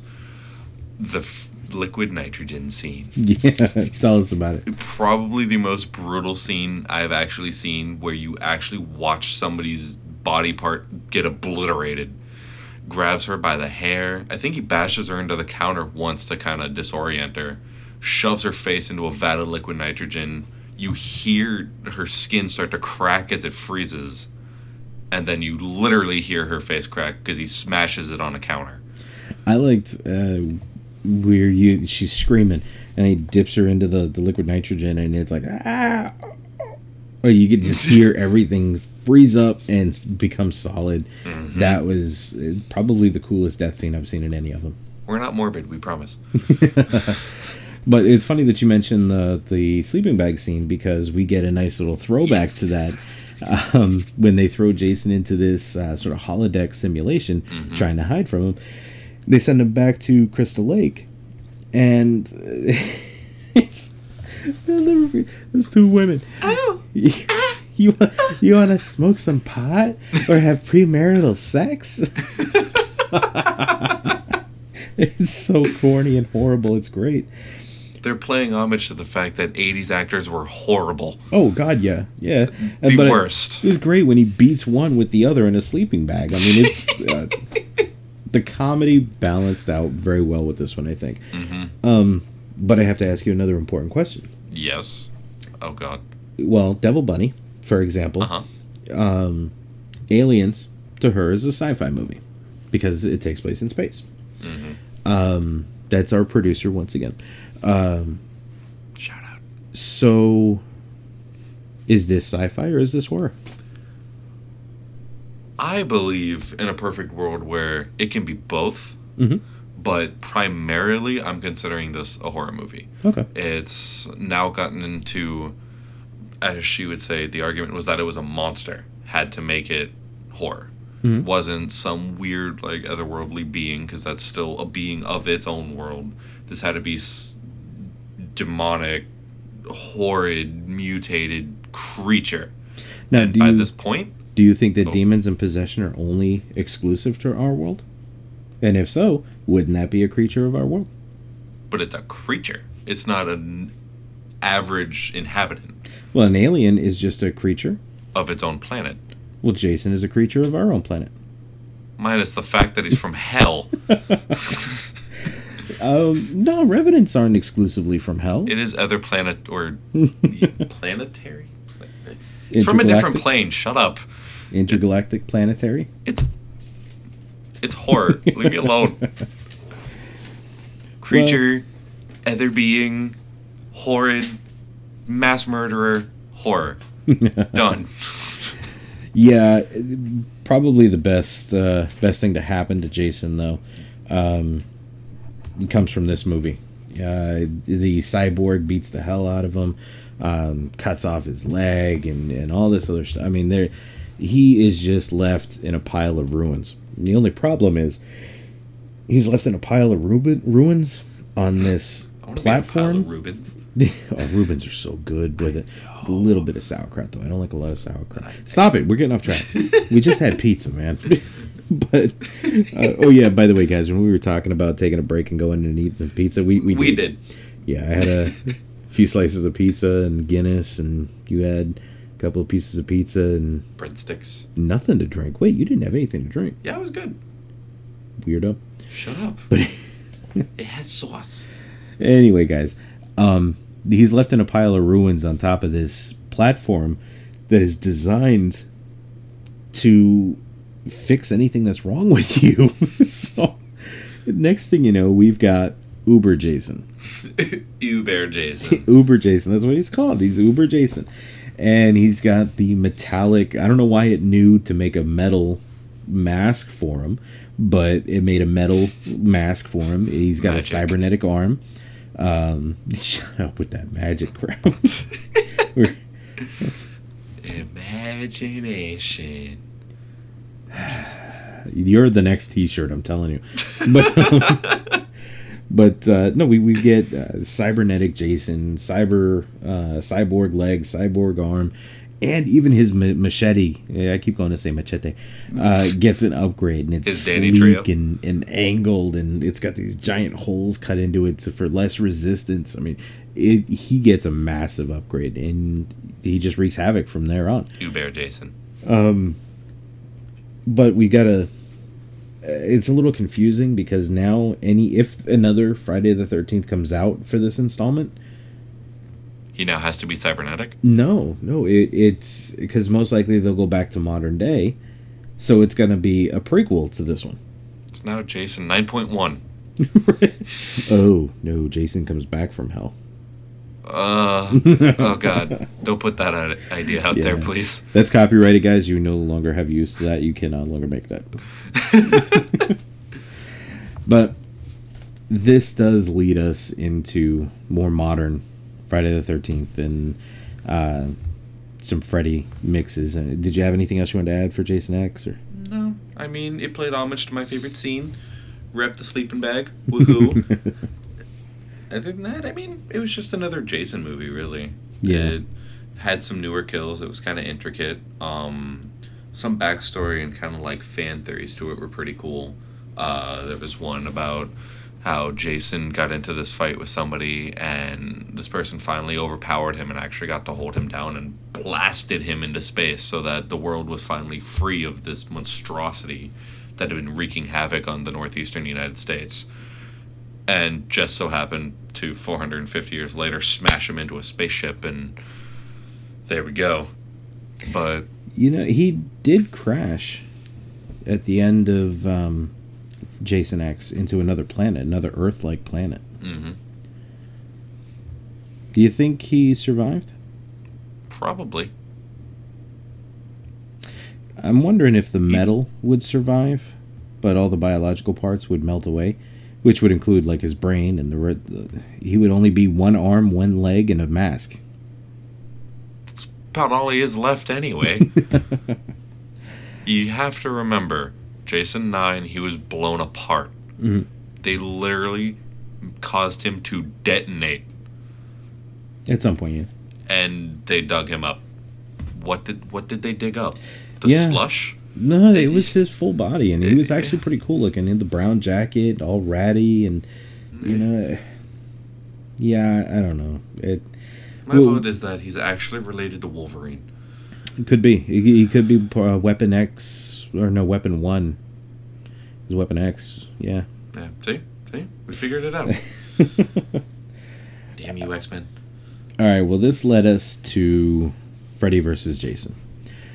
For the longest time, most of us horror fans, we wanted Freddy versus Jason and Michael Myers. We wanted to see these iconic characters fight each other, and we all had theories as to who was going to win, why this person was going to be the winner.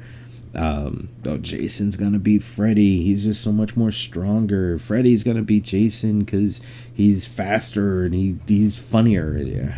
There was all these reasons as to how and why. But let me start by asking you this: is Freddy vs. Jason a Nightmare on Elm Street movie or a Friday the 13th movie, in your opinion? We were actually talking about this earlier, and I'm kind of torn down the middle. Mm-hmm. You had brought up it opens up, the movie's called Freddy versus Jason, and 90% of the time the first name is whoever the series belongs to, or this installment belongs to. But I feel like it was more so just blending the two stories, not so much trying to be, okay, it's part of this story, but there's a crossover from another timeline or another universe, or it belongs to the Jason one instead. I think it was just melding or showing that they're the same universe. just different parts. For me, yeah, I kind of agree. And like I said, you mentioned it, Freddy's name is first. But even when it starts with a Nightmare on Elm Street recap. What happened to the kids on Elm Street? Why? What happened to Freddy? It doesn't really lead too much into Jason. Which, in a sense, could possibly lead it to being the Friday the 13th installment. It's gone through, this is now considered the 11th movie in this series. If you've watched up to this point, you already know the story of Jason. You don't need to know the story of Fred, or you don't need to figure it out. You have to know what happened with Freddy and why he's suddenly in this movie. Yeah, I agree. There is another major part that I think helps lend it to being a Nightmare on Elm Street part, though, and that is the opening music. I mean, it starts with...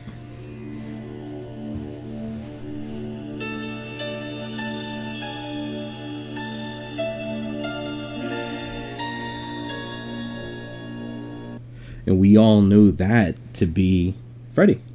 You know, I mean, that's what lends me to believe that this is really just a Nightmare on Elm Street installment that they crossed over with a Friday the 13th installment. Either way, it was great. We got two of the most iconic characters on screen together. And it's in my personal opinion, it's awesome to see those two characters battle it out.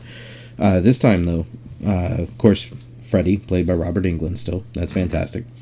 And Jason is played by Ken Kersinger. Which he was good. He was probably one of the better ones. He's probably my third favorite. Kane being first, and then which we'll get to my second favorite, and then him being the third. But who do you think is the winner in this one?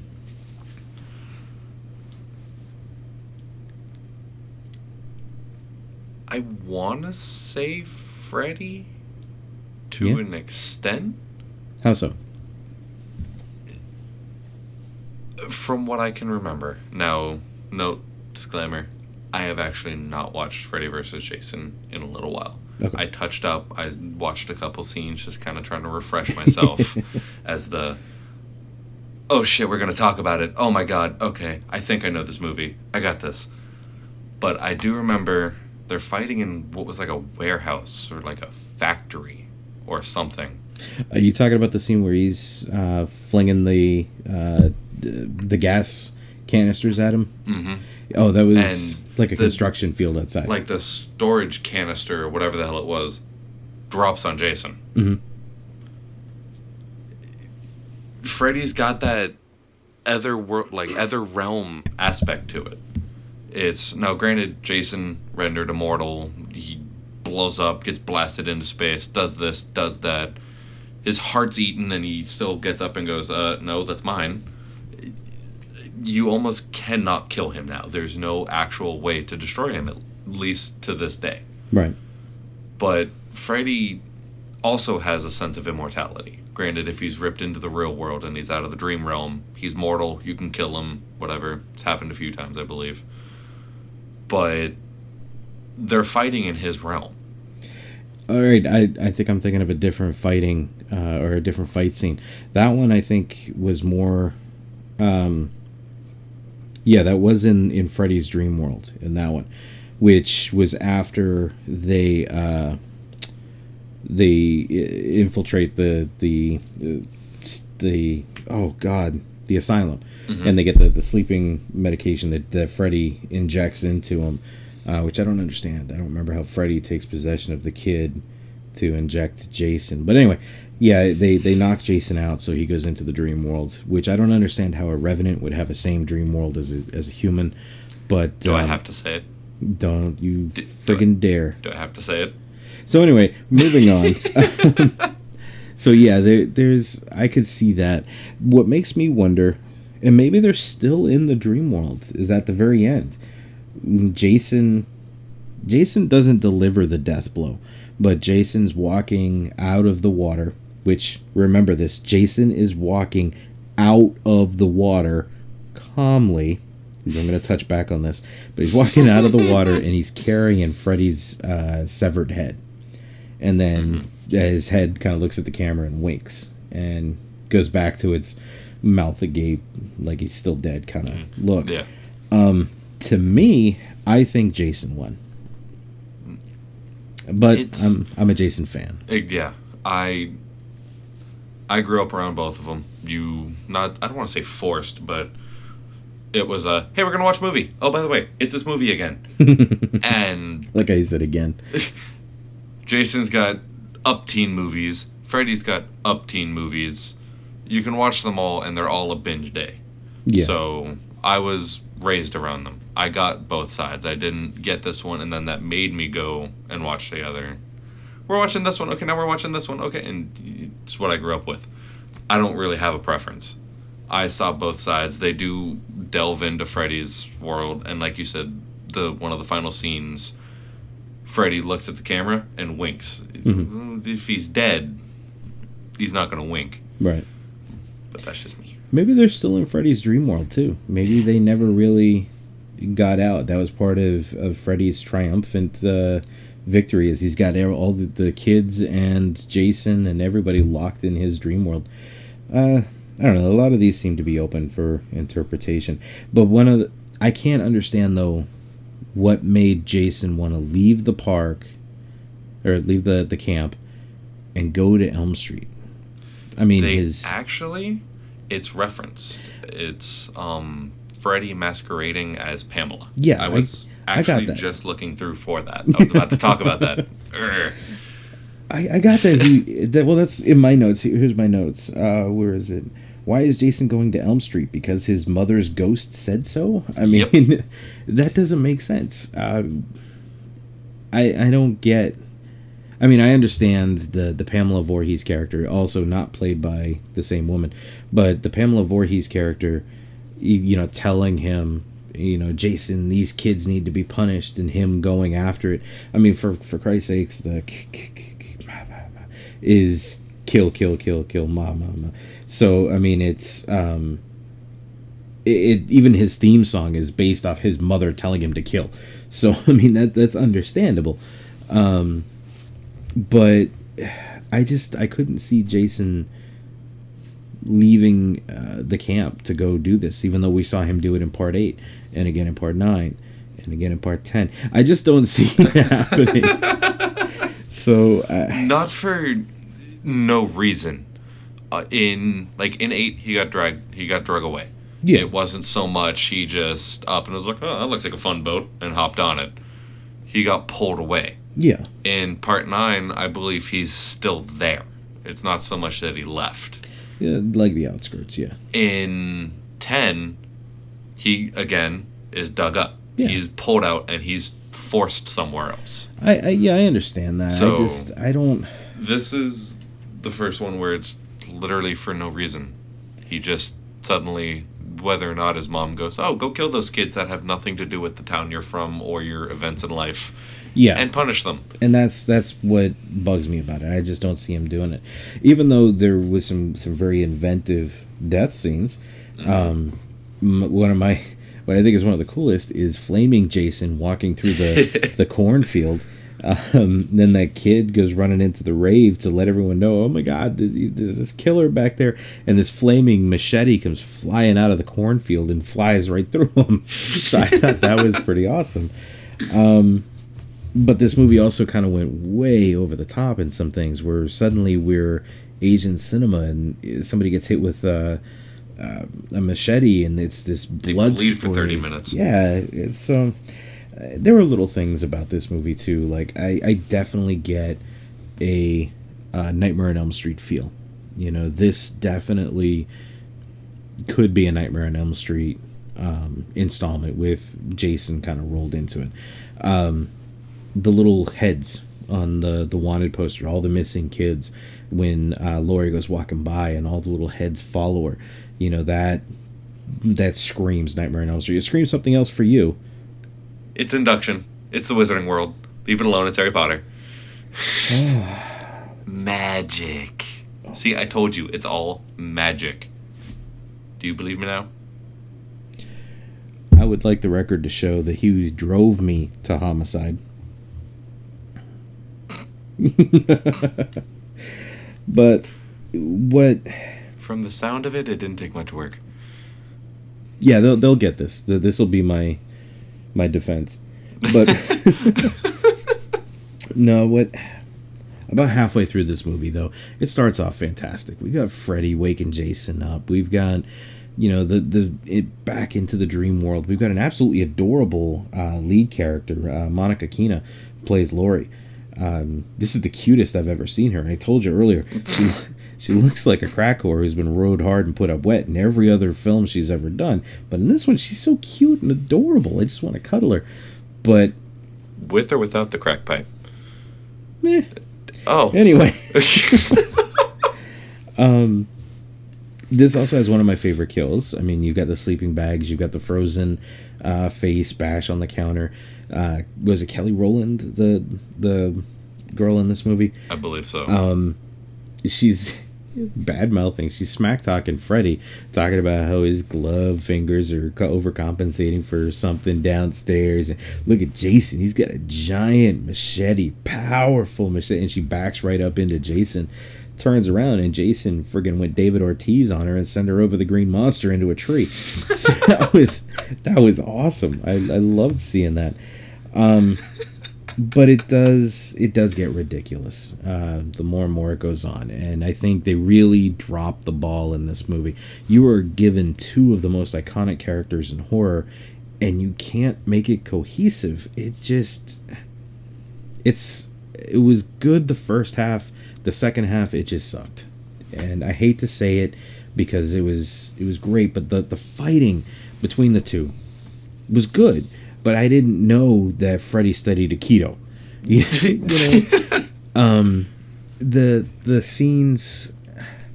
All right, in the dream world, a great example.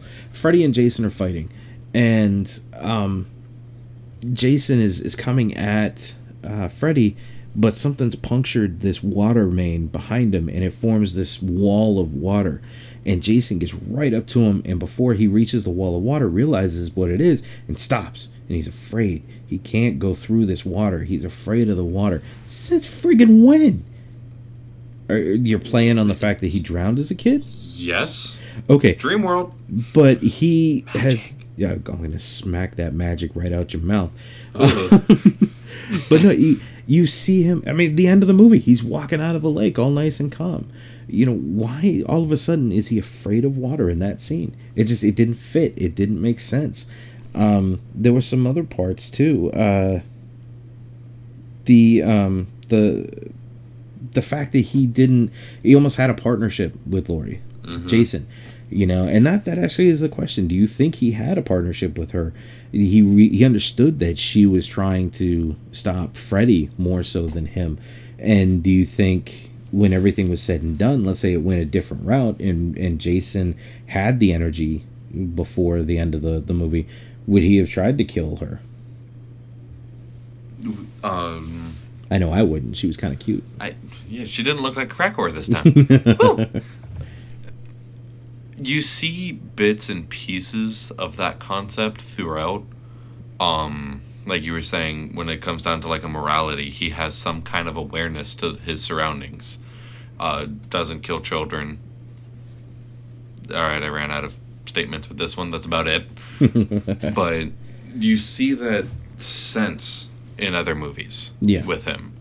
And not so much a partnership, because in everything else, everybody wants him dead. They just killed my friends. I want you dead too. Mm-hmm. But you see some kind of thought with him, some kind of connection to the outside world. And with this now being somebody working with him towards a common enemy, for all we know, it could be him actually realizing this connection and going with it. It's the first time it's happened. True.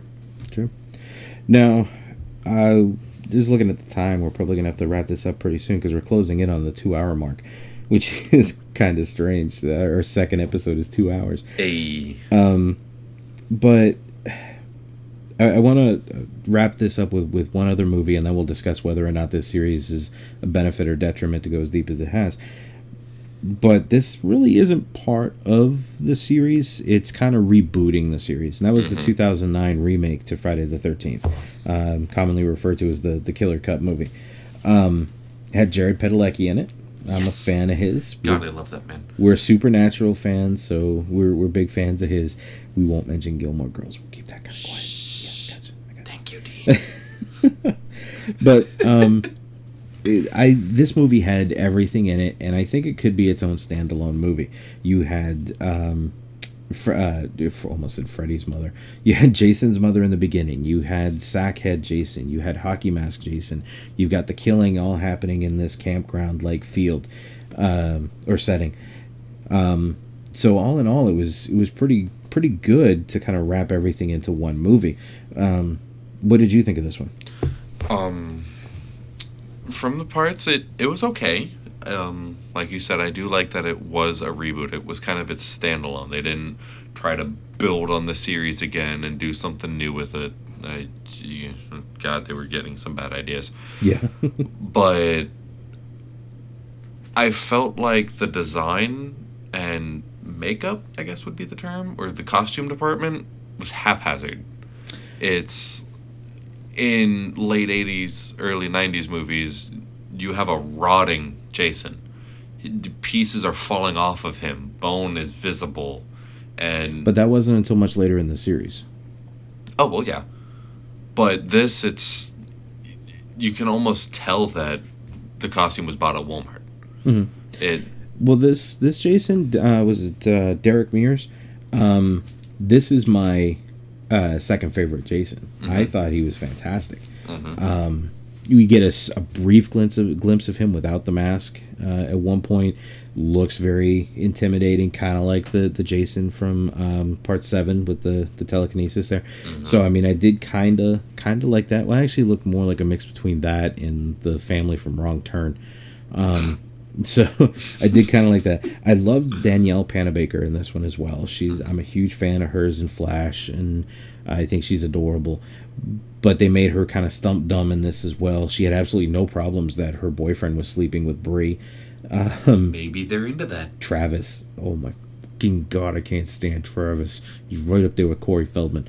But Corey Feldman. I like remakes or reboots more than I do sequels. And it was briefly said in another podcast that I listened to that with sequels, it kind of waters down the series. You see the first one, and all the horror is surprising. But then you get a sequel, and you already know what to expect. You know what's coming. With a reboot or a reimagining or a remake, do it different. You can change it. You can make something different. Exactly. So I actually prefer this over some of the sequels that we got prior. Now,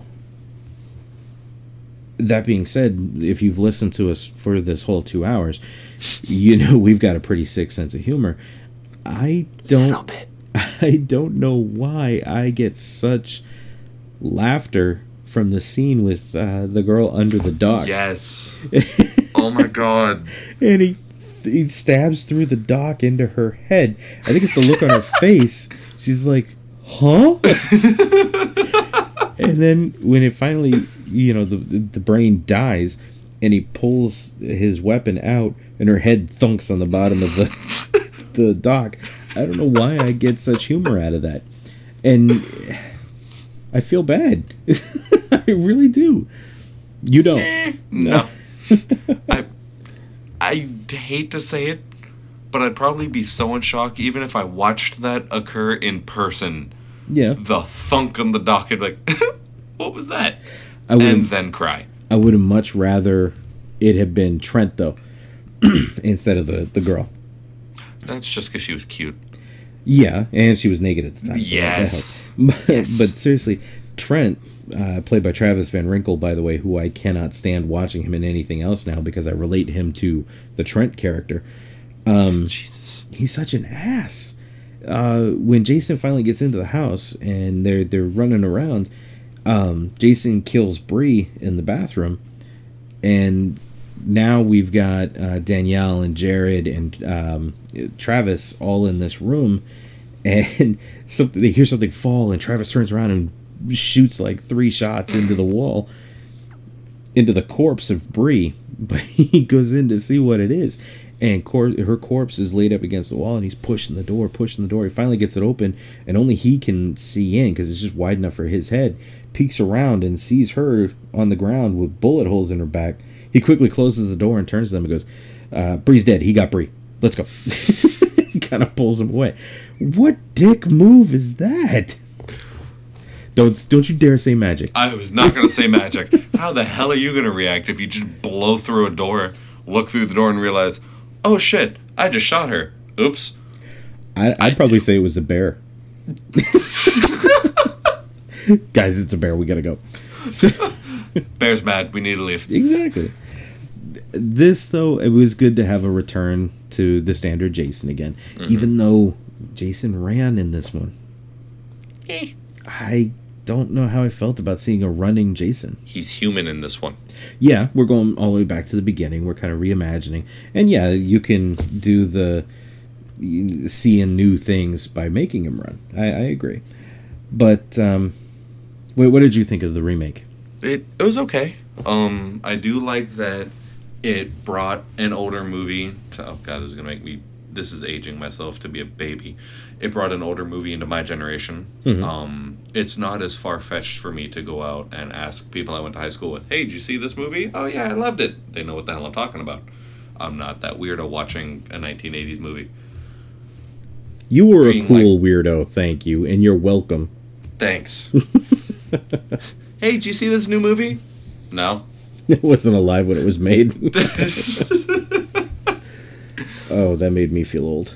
I don't know. Glad I could help. Anyway, go ahead. But, like I said, I personally, and it may just me being picky, I don't know. I just felt like the costume department was kind of haphazard. It was slap shady. I'm just going to start spitting out synonyms soon. But it was lacking something for me. It didn't have that originality. Like, they actually had to take the clothes and tear them because you couldn't go buy that costume at Walmart at the time. Right. It didn't have that original feel. Okay. And that, because I focused on that, because somebody got me into continuity and paying attention to tiny details, it kind of deterred from the movie for me. I gotcha. All right, well, let's wrap it up then. This is something we didn't actually do on the Hellraiser one, and I feel kind of bad. But this is, the series, benefit or detriment. What do you think? Was it a benefit or a detriment to send this series that deep? Extremely detrimental. Yeah. Like we said, as the movies went on, we had less and less good things to say about them. Yeah. It finally got to the point where the only good thing was the credits. Yeah, no, I agree. And it was a Jason movie. That's the only reason we watched it, really. I agree, and I wanted to see new and inventive deaths, and it got to be the kind of the same thing. Every so often, we're rehashing the same death, and I think that we ran into that with Jason X. Although it was great to see some of those reminiscent kills, like the sleeping bag scene, we've already seen it. We need something new. And the scene was mimicked, literally. I agree. It was very much a detriment to go this deep into a series. I think you said everything you needed to say within the first, 3 movies. You had the beginning story of Jason. You had the first appearance of Jason. You had the iconic mask. But would it have been an iconic mask if it didn't go this deep? So yeah. There's good and there's bad to it. I personally think probably half of these installments didn't need to be there. Mm-hmm. I think they majorly dropped the ball in Freddy vs. Jason. I liked what they did with the remake, but it just wasn't good enough to say let's make a sequel to that. So wrapping it up, I agree. Detriment. Yeah, big time. As they went on, they just got disappointing. Yeah, I agree. I liked 7, and again, the New Blood. It was comical. 90% of my notes involved 80s acting was horrible.